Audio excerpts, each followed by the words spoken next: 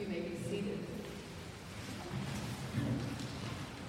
It is a joy for me to be here with you this morning. I am the Reverend Canon Gwynn Lynch, and as was announced, I am the canon to the ordinary, and I know that someone out there said, what in the heck is a canon to the ordinary? Because we have a churchy word for everything, right? The ordinary is the bishop, and the canon to the ordinary then is the assistant to the bishop. So, I am her right-hand woman in the church. And probably my favorite part of the position is worshiping in communities across the diocese. So I'm someplace different pretty much every week, which means I never know what I'm doing, and I always get something wrong. So, careful eyes, watch, I'm sure you'll catch it. Too true, because God will be worshipped and the sacraments administered, and so it's all together. And so today I'm here on the so-called Low Sunday, because I imagine there were a few more people last week, and you said to yourselves, ooh, I wish it looked this way every week. But you're here.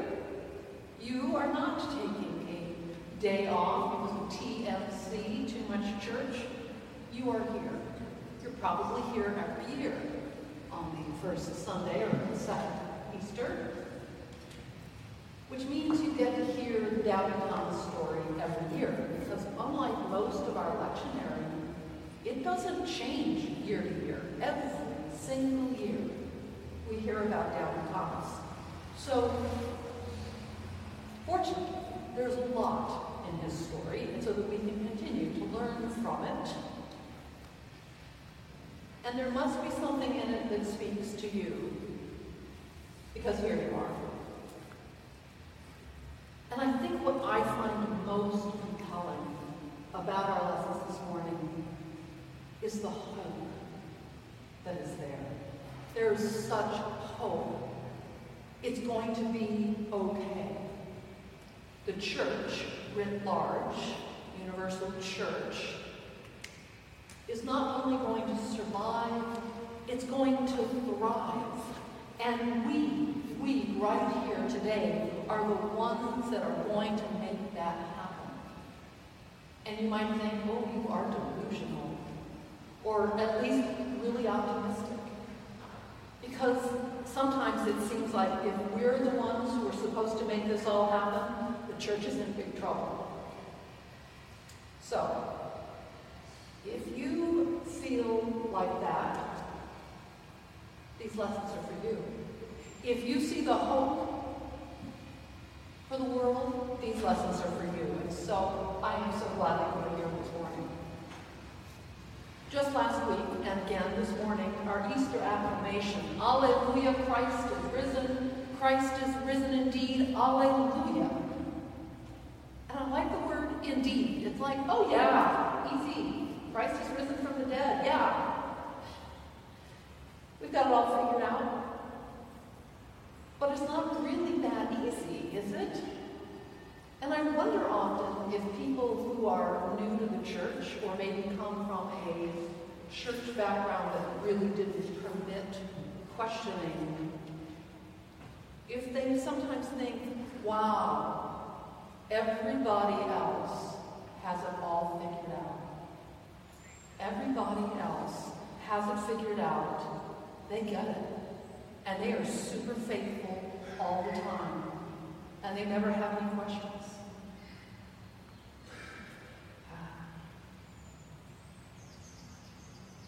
And we sound that way with our joyful acclamation. Maybe we sound delusional or really optimistic. But in any case, this Sunday's lessons will help us to really embrace that acclamation. Because this is the Sunday where we get to acknowledge that it is not that easy. We get to acknowledge that it's not easy now, and it wasn't easy, even for those people who knew Jesus personally. Because, look at us. Despite it being really hard to take in. Here we are, almost 2,000 years later. And yet, when you read the accounts of the disciples following the resurrection, they're a mess. They are a mess. And doubting Thomas is just used as the fall guy for all of them. They all doubted.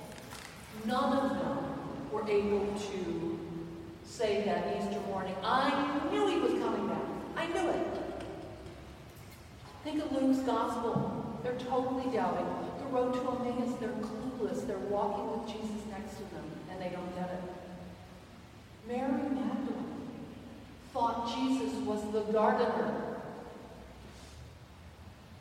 So, how have we managed to survive with that kind of start? What happened to make the difference? The Holy Spirit.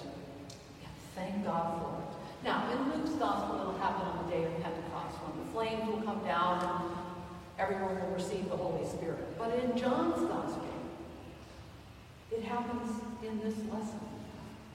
Jesus breathes on them, and they receive the gift of the Holy Spirit right there in that upper room. An early Pentecost gift. And that Holy Spirit, that power of God within each believer, that is what makes the difference. That is what turns it around and brings us to where we are today. The disciples receive the Holy Spirit and it empowers them to do the work they were given to do. The Holy Spirit changes them from the fearful, doubting, somewhat bumbling people that they were into confident, courageous believers who spread the word throughout the world. Peter and James remained there in Jerusalem. Paul set off around the Mediterranean world. Philip heads off on the road to Gaza, where he meets the Ethiopian eunuch. And Thomas, doubting Thomas himself, tradition says, travels to the southwestern part of India, where the Mar Thoma Syrian church was found in the 1st century. So these bunglers become the same people who go out and build the church. And I suspect, just like all of us, that they still had plenty of bumbling moments, plenty of doubting moments, plenty of moments where they did it wrong. But God loved them anyway, and they picked themselves up and got back to work. And it's our turn now. Throughout history, believers have been handed this gift of the Holy Spirit and are sent out to make a difference in the world, to spread the good news, one doubting Thomas at a time. We receive that blessing. That blessing that Jesus says that day, blessed are they that have not seen and yet have come to believe. That's us. Jesus is and was and is to come. And he stands before us in that upper room and blesses us into the future. And of course, we are no better and no worse than any of the disciples or any of the other saints of God who have done Christ's work in the world. The Holy Spirit empowers us to do the work we've been called to do, empowers us to do more than we can ask or imagine. So Easter is a season. I heard Daniel talking about that before the service. Easter is a season. It lasts 50 days, and whoever he was talking to said, oh, yay, it's longer than Lent. Yes, it's longer than Lent.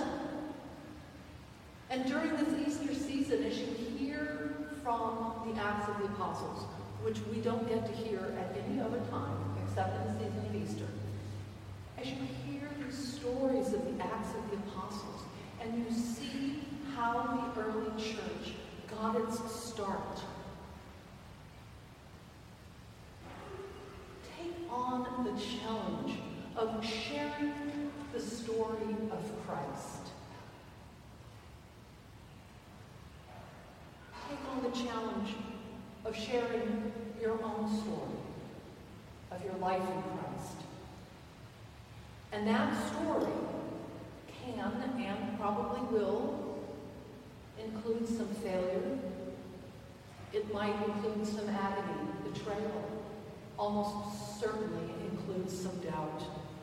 Because that is the story of the disciples. It might include persecution.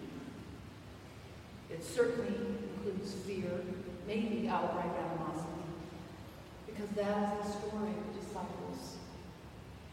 But the story of the disciples includes power and love and community and forgiveness.